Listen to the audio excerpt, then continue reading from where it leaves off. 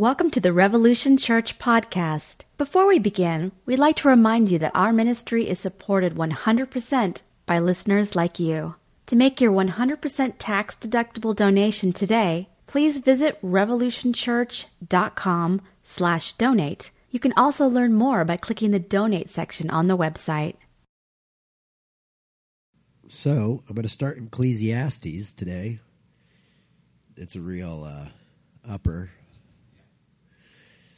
but you'll see why. Ecclesiastes 1, 1 through 18. The words of the teacher, the son of David, king of Jerusalem. Vanity of vanity, says the teacher. Vanity of vanities, all is vanity. What do people gain from all the toil at which they toil under the sun? A generation goes and a generation comes, but the earth remains forever. The sun rises and the sun goes down, and hurries to the place where it rises. The wind blows to the south and goes around to the north. Around it goes the wind and its circuit, and the wind returns. All streams run to the sea, but the sea is not full to the place where the streams flow. There they continue to flow. All things are wearisome, more than one can express. The eye is not satisfied with seeing, or the ear filled with the hearing. What has been is what will be, and what has done, what will be done. There is nothing new under the sun. Is there nothing in which is there a thing of which it is said, see this, a new, it has already been. And the age before us, the people of long ago, are not remembered, nor will there be any remembrance of people yet to come, by those who come after them. So far, pretty uplifting stuff. Not really. Pretty depressing stuff. Let's continue to go down this fun, uplifting verse. Chapter. I, the teacher, when the king over Israel and Jerusalem, appealed to my mind to seek and to search out by wisdom all that is done under heaven. It is unhappy business that God has given to human beings, to be busy with. I saw all the deeds and all they're done under the sun, and I see all is vanity, and is chasing after the wind. What is crooked cannot be made straight, and what is lacking cannot be counted. I said to myself, I have acquired great wisdom, surpassing all those who were over Jerusalem before me. And my mind has had great experience of wisdom and knowledge.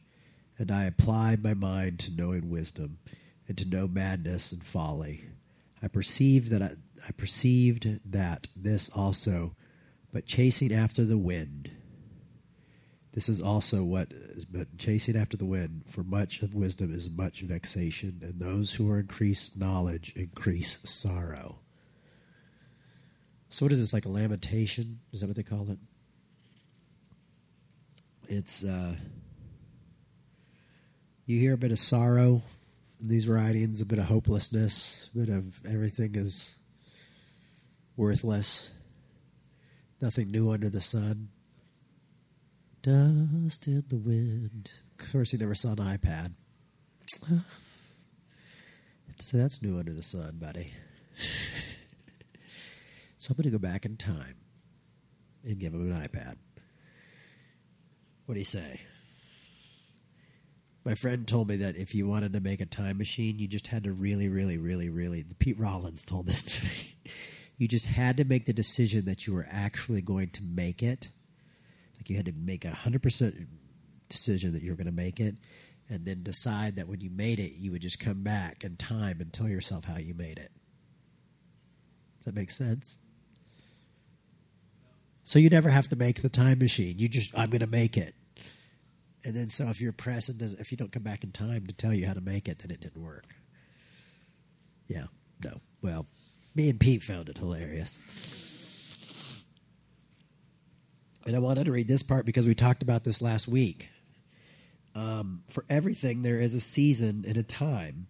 For everything, for every matter under heaven. A time to be born, a time to die, a time to plant, a time to pluck up what is planted, a time to kill and a time to heal, a time to break down and a time to build up, a time to weep and a time to laugh, a time to mourn and a time to dance, a time to throw away stones and a time to gather stones together, a time to embrace and a time to refrain from embracing, a time to seek and a time to lose, a time to keep and a time to throw away, a time to tear and a time to sow, a time to keep silence and a time to speak, a time to love and a time to hate, a time for war and a time for peace.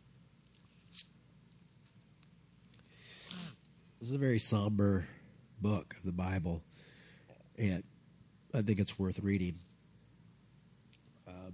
And today I wanted to talk about it because I wanted to talk about sorrow in the Bible. And pain, and how we don't often... Suffering is talked about in the Bible, but it's not always focused on. Sometimes people feel like there's not enough mentioned about suffering, and the Bible doesn't confront suffering enough. And they may be right, but luckily we have theologians and preachers and pastors who've actually been able to look deeper into some of the Bible and into the Word and explain that. There's a book written by, what's his name? He wrote Forgeries. He wrote... Why can't I remember his name? He's a professor. But he wrote The Problem with Suffering, and he felt like the Bible didn't confront problems with suffering. I'm going to turn to Romans.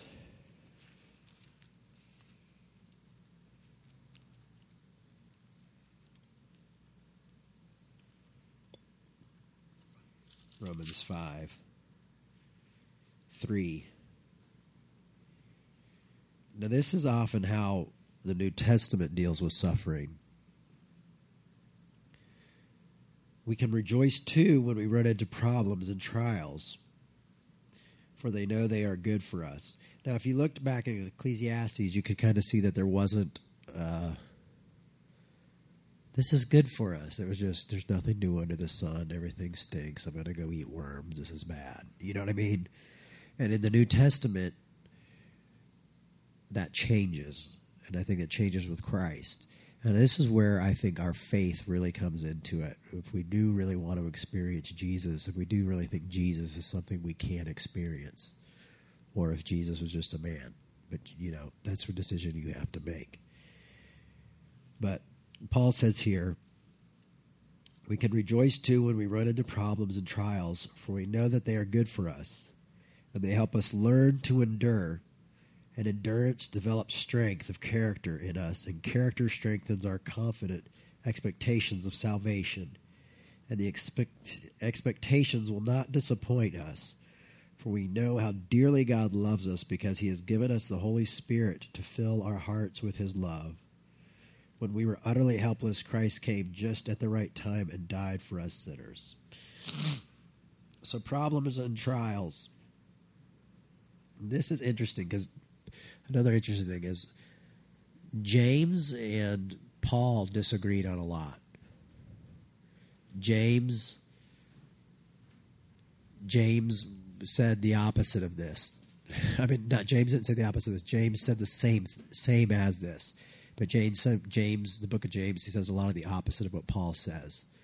He says you can't basically be saved by faith alone, that you have to practice works and you have to do all that. And Paul says the opposite. So if you think there isn't contradictions in the Bible, I'm afraid to say there are. That's why Martin Luther here on Reformation Sunday, Martin Luther called James the apostle of straw, the epistle of straw. He did not like it. But they agree on this. They agree that we can rejoice in our problems and our trials, and that's the new thing we have within Christ, is this idea of rejoicing in our problems and our trials, learning from them, growing from them. Now, I don't necessarily rejoice in my depression and my problem, my trials, but what I do is I seek out help, and I seek out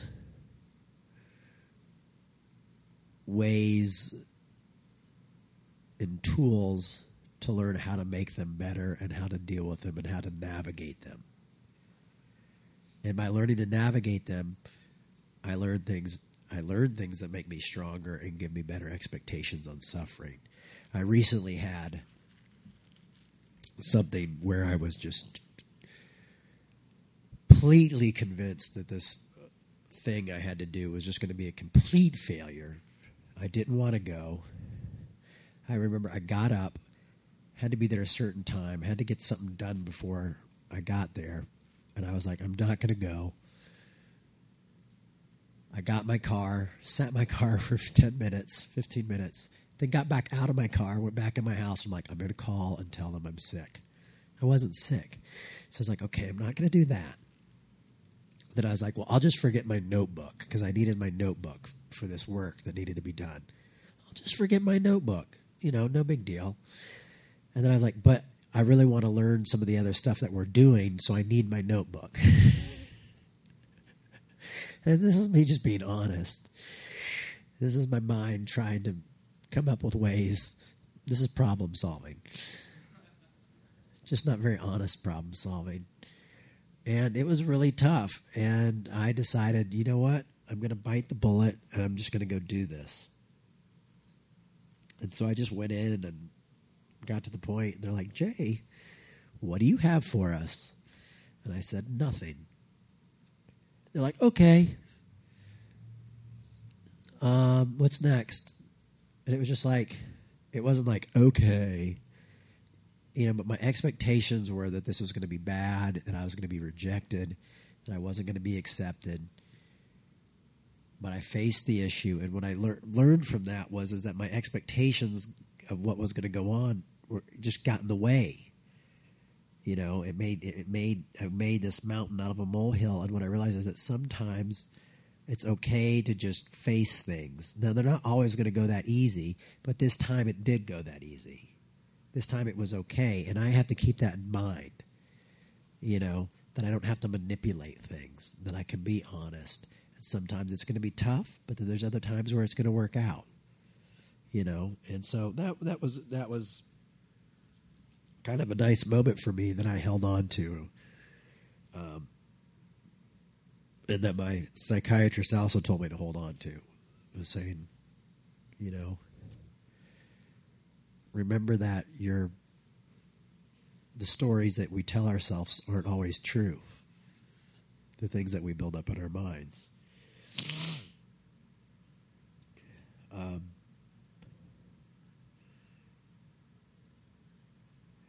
Help us learn to endure. I don't know. Sometimes I feel like learning to endure is really a pain. Endurance develops strength of character, and the character strengthens our confidence. And I often hear about that, like when people say failure is some of the greatest lessons you can learn is from failure. And I guess that's true. I've learned that somewhat in my life, but it's tough. And when you're in the middle of it, it just doesn't feel good. And it's not a nice verse in the Bible. It's a painful, tough situation. But when we do learn to endure, when we do learn from our failures, it kind of sparks something new in us. If we allow it to, it can spark a second chance, or a third chance, or a fourth chance. You say, okay, I'm going to try this differently. I don't have to give up. I don't have to commit suicide. I do not have to, go do something else. I don't have to quit my job. I don't have to do this. Okay, I failed at it, but now I've learned from that, and I'm going to go on. When I was doing Revolution in L.A., long time ago, 97, it was just failing. It just wasn't working. And it was so frustrating.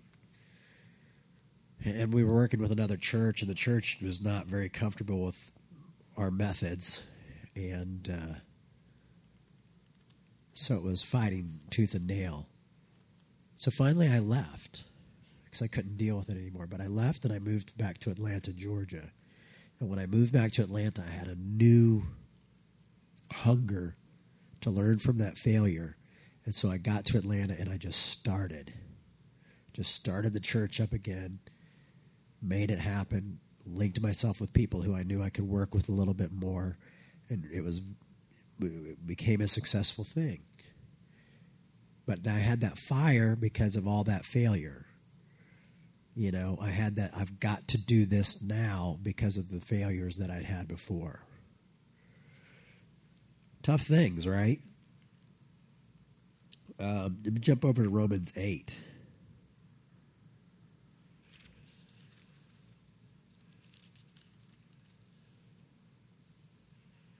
$35.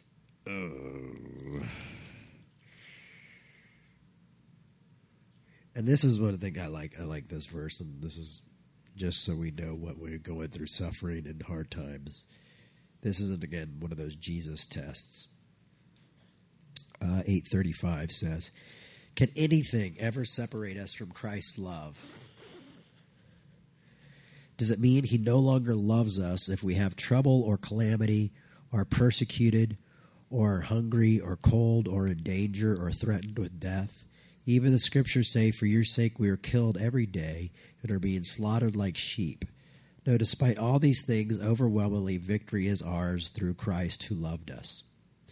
I am convinced that nothing can separate us from this love. Death can't, life can't, the angels can't, the demons can't. Our fears for today, our worries about tomorrow, and even the power of hell can't keep God's love away.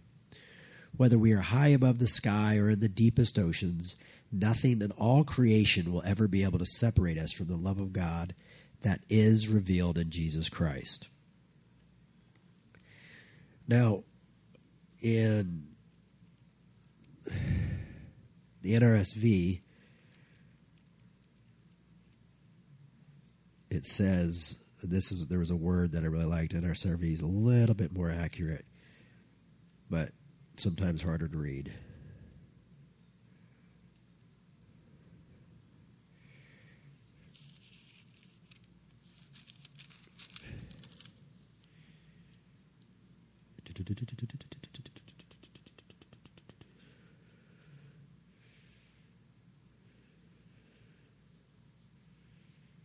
Okay, yeah, listen to this.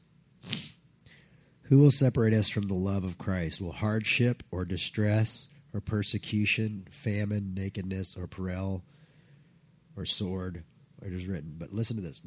I want to look at the distress. Will hardship or distress separate us from the love of God? It's easy to say the gates of hell and swords and nakedness and things like that. But it's also saying distress, depression, giving up, hurting, pain, self-doubt, insecurity. Was that keep us from the love of God? It feels like it sometimes. For me, it feels like I'm separated from God at times, and I don't want anything to do with God because I'm in so much pain. And I'm like, oh, God, you can't handle this pain. I know you love me, but this part you can't, you just don't, this part's different. This part has to do with my family, or this part doesn't have to do with my ministry, or this part doesn't have to do with my spiritual life. This is depression, so I go to my psychiatrist for it, But thank you, God, for, the other stuff. But it's not saying that. It's saying no matter our distress, it will not separate us from God. It's love. So no matter what our depression is, no matter what our pain is, no matter what our distress is, or persecution, or our hardships in life of fears of paying bills, how we're going to do this, taxes, which is, oh gosh, does anybody like taxes? One person likes taxes. It's like not even November yet, and I'm already sweating taxes. I'm already like, what do I do? I got to make sure everything's okay. I'm a worry wart. I'm stressed about a lot of things. I'm stressed about going on tour next week for Loosen the Bible Belt tour down south, and I'm stressed about that. But because I don't like to be away from my family that long. But nothing keeps us away from the love of Christ. And it goes on to say, not the depths of hell. So if the depths of hell can't keep us away from the love of Christ, then obviously our distress and our worries for today and tomorrow can't either. Now the thing is can we find solace in that? If we're seeking Christ, if we want to have a Christ life, if we're followers of Christ, then there must be some sort of peace that passes understanding, some sort of peace that allows us to connect to that and find the reality in that. Am I right? I mean, I often depend on self-dependence, and I often am not a very spiritual person, which is odd being a pastor, like a wash and wear kind of guy. Like, I just live my life, and I don't believe in all the hocus pocus. But I want to believe in the hocus pocus. I want to believe more in that Jesus is there, and that love is real, and that acceptance is real in the midst of my hell, in the midst of my time, and that it's preparing me for something greater. And it's preparing me to love people more. That these words that are going out online and that are going out here in service is encouraging someone else to go on and move forward. And then that's how Christ's love works. Because Christ's love is infinite. We're finite, but we can take part in the infinite by passing it forward.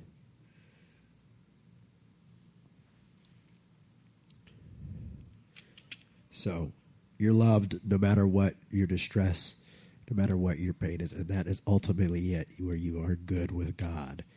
You are accepted in the midst of it all. Now, if I could just buy into that a little bit more, it would be good. And I'm trying to, and that's why this is a sermon today. I'm sorry that I sniffle on the mic. It's annoying.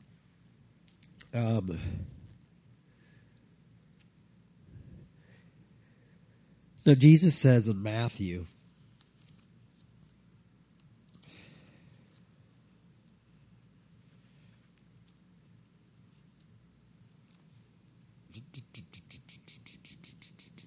Matthew 11,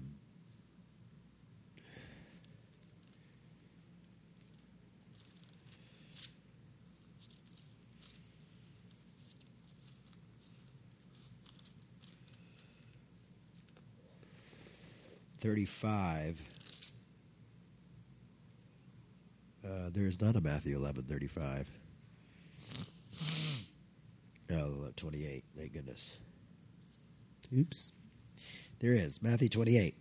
Come to me, all you who are weary and carry heavy burdens, and I will give you rest. Now, the verse we just read earlier that says that our distress will not keep us from the love of God, okay? We just read that earlier. And here it's saying, come to me, all you who are weary and carry heavy burdens, and I will give you rest. So that love, I have to believe, that's being talked about in Romans, that Paul's talking about, has to have a connection to this rest. The assurance that we are loved and accepted in the midst of our hell. Take my yoke upon you and learn from me. For I am gentle and humble in heart. For I am gentle and humble in heart, and will find rest for your souls. For my yoke is easy and my burden is light. So I hope you can see the connection here. For Paul, it was all about God's love and God's grace and God's acceptance. That was Paul's thing because he was a Pharisee and he came from a very different world. And for him, that was the Reformation. It's Reformation Sunday. For him, that was the Reformation. For Luther, reading this was the Reformation stuff. But then you go back to Jesus, and Jesus is saying very similar things to saying, my yoke is easy, take this upon you, blah, blah, blah. And here Romans is saying, this will not separate you from the love of God. So you see this correlation of love, peace, yoke is easy, I'm here to be with you, I'm here to take your burden, if you'll allow me to. It's tough. Because you're like, is this, part of me goes like, am I doing this, putting this in the magic man in the sky? But then there's other part of me that says, Jesus has been very real in my life. And I've experienced moments of such peace and such happiness and such joy that I want to be able to continue to do that with my pain and with my suffering. And I want all of you to be able to do that and find solace and find peace with your suffering through Christ. This is a church, after all. But there's also this, because I like to make sure we cover every base.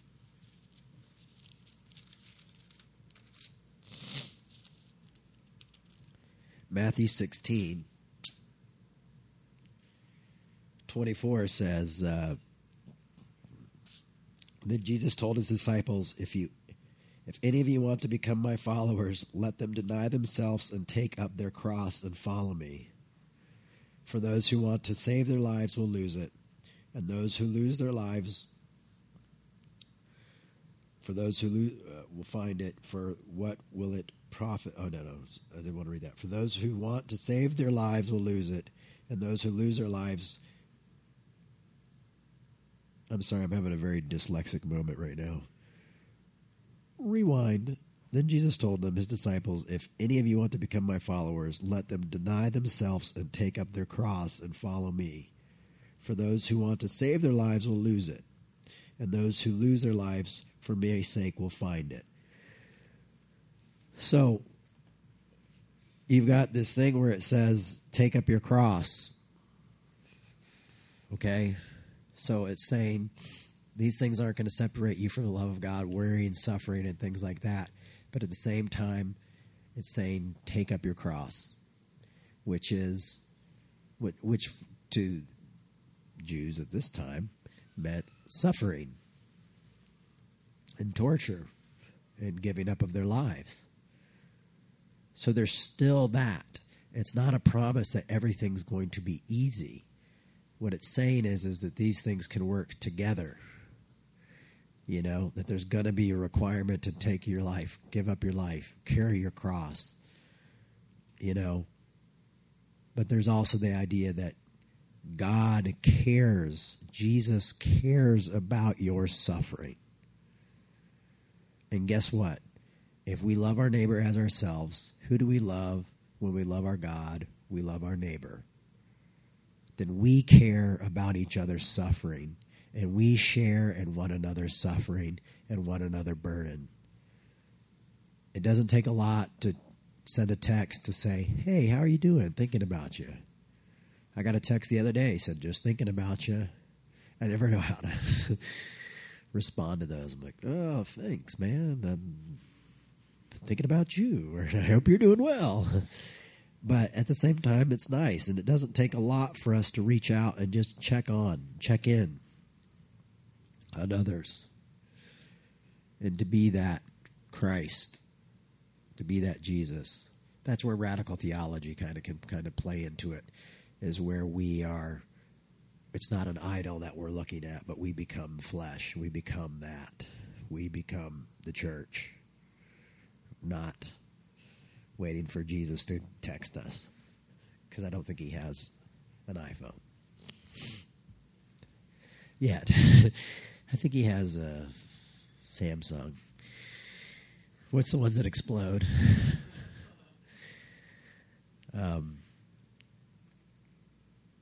Now, this whole thing of taking up your cross can be also just loving the wrong people.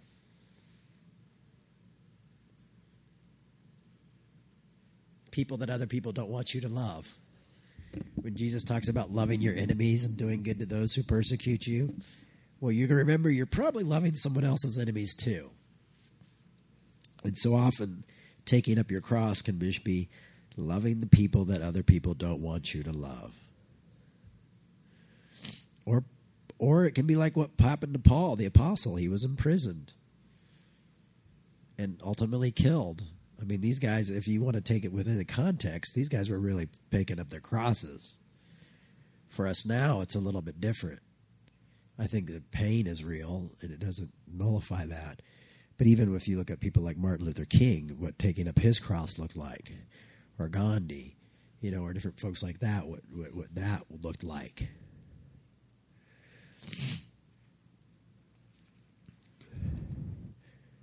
So I want to end this with words from Martin Luther King. I don't know if I have enough Bibles here today.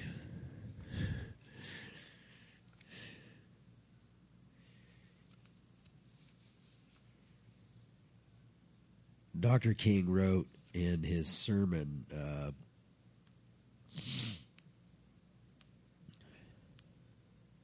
Transformed Nonconformists.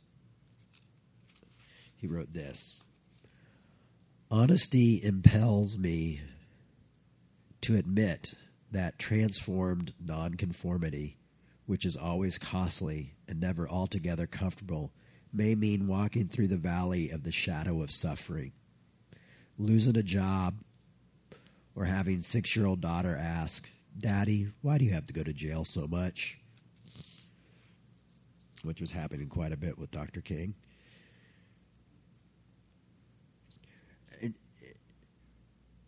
And I'm going to just stick with this for a second. To treat this like a verse, because I think he should have been a biblical writer. I think the letter to him from a Birmingham jail should have been canonized, to be honest with you. I think that should have been added to the Bible. Honesty implies in me that it admits transformed nonconformity, which is always costly, never altogether comfortable. It may mean walking through the valley of the shadow of suffering, losing a job. It happens. I've watched it. I've seen it happen personally, where things just changed when you walked the nonconformity way. When you take the road less traveled, you might not end up being popular, or, in my case, speaking everywhere. It just is something that happens. I'm going to go on and read more from this. But we are gravely mistaken to think Christianity protects us from the pain and agony of mortal existence. That's one of the things I want to leave you with today.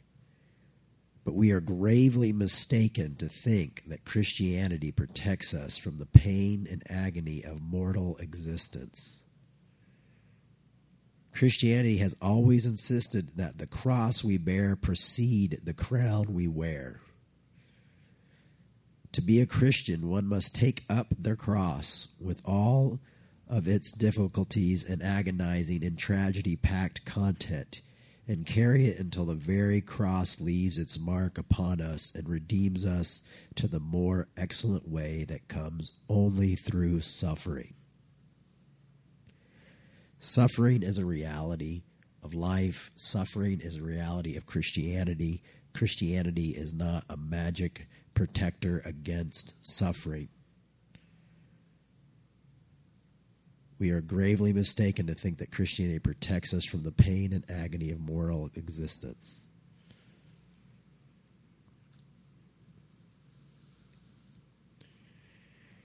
There's that sermon, I can do all things through Christ who strengthened me. But Paul was writing that from prison. That was a prison verse. It wasn't like, I can get a Cadillac through Christ who strengthens me. When I was a much younger skateboarder, I wrote that verse on my skateboard thinking, I can do any trick through Christ who strengthens me. But I learned as my dad was in prison that was a prison verse.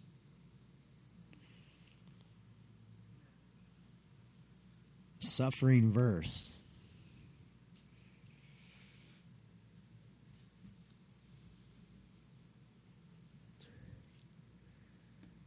So you're not alone. The Bible covers suffering. I'm a pastor who suffers and needs to hear these things. And I hope that in some way the truth, hearing reality, will help set us free a little bit more. It's not a feel-good gospel. It's not a feel-good message. It's just reality. It's just truth. And truth, I hope, transforms us. So, hey, guess what? You're going to go through hell. You're loved. Know that. But hopefully that hell is going to teach you a lesson and help you learn to endure more and maybe learn to love more and help others going through hell as well.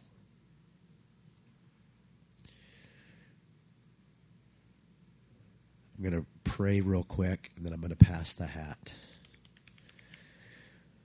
Lord, we thank you for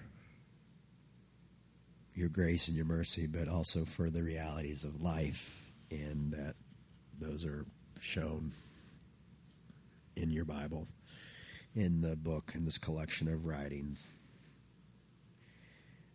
Help us to face those oncoming. Help us to understand what your love and peace really is. Be our comforter. Help us to comfort others.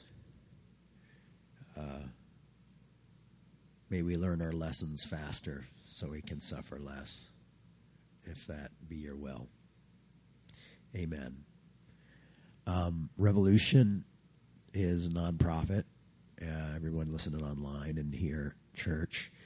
We exist through donations. With the holidays coming, it gets tight. So, we ask anybody who can to please make your donations. And anybody who's giving online, I'd ask to please leave your address when you give online, not just your email, but leave your address, because I'd love to send you a letter thanking you for giving.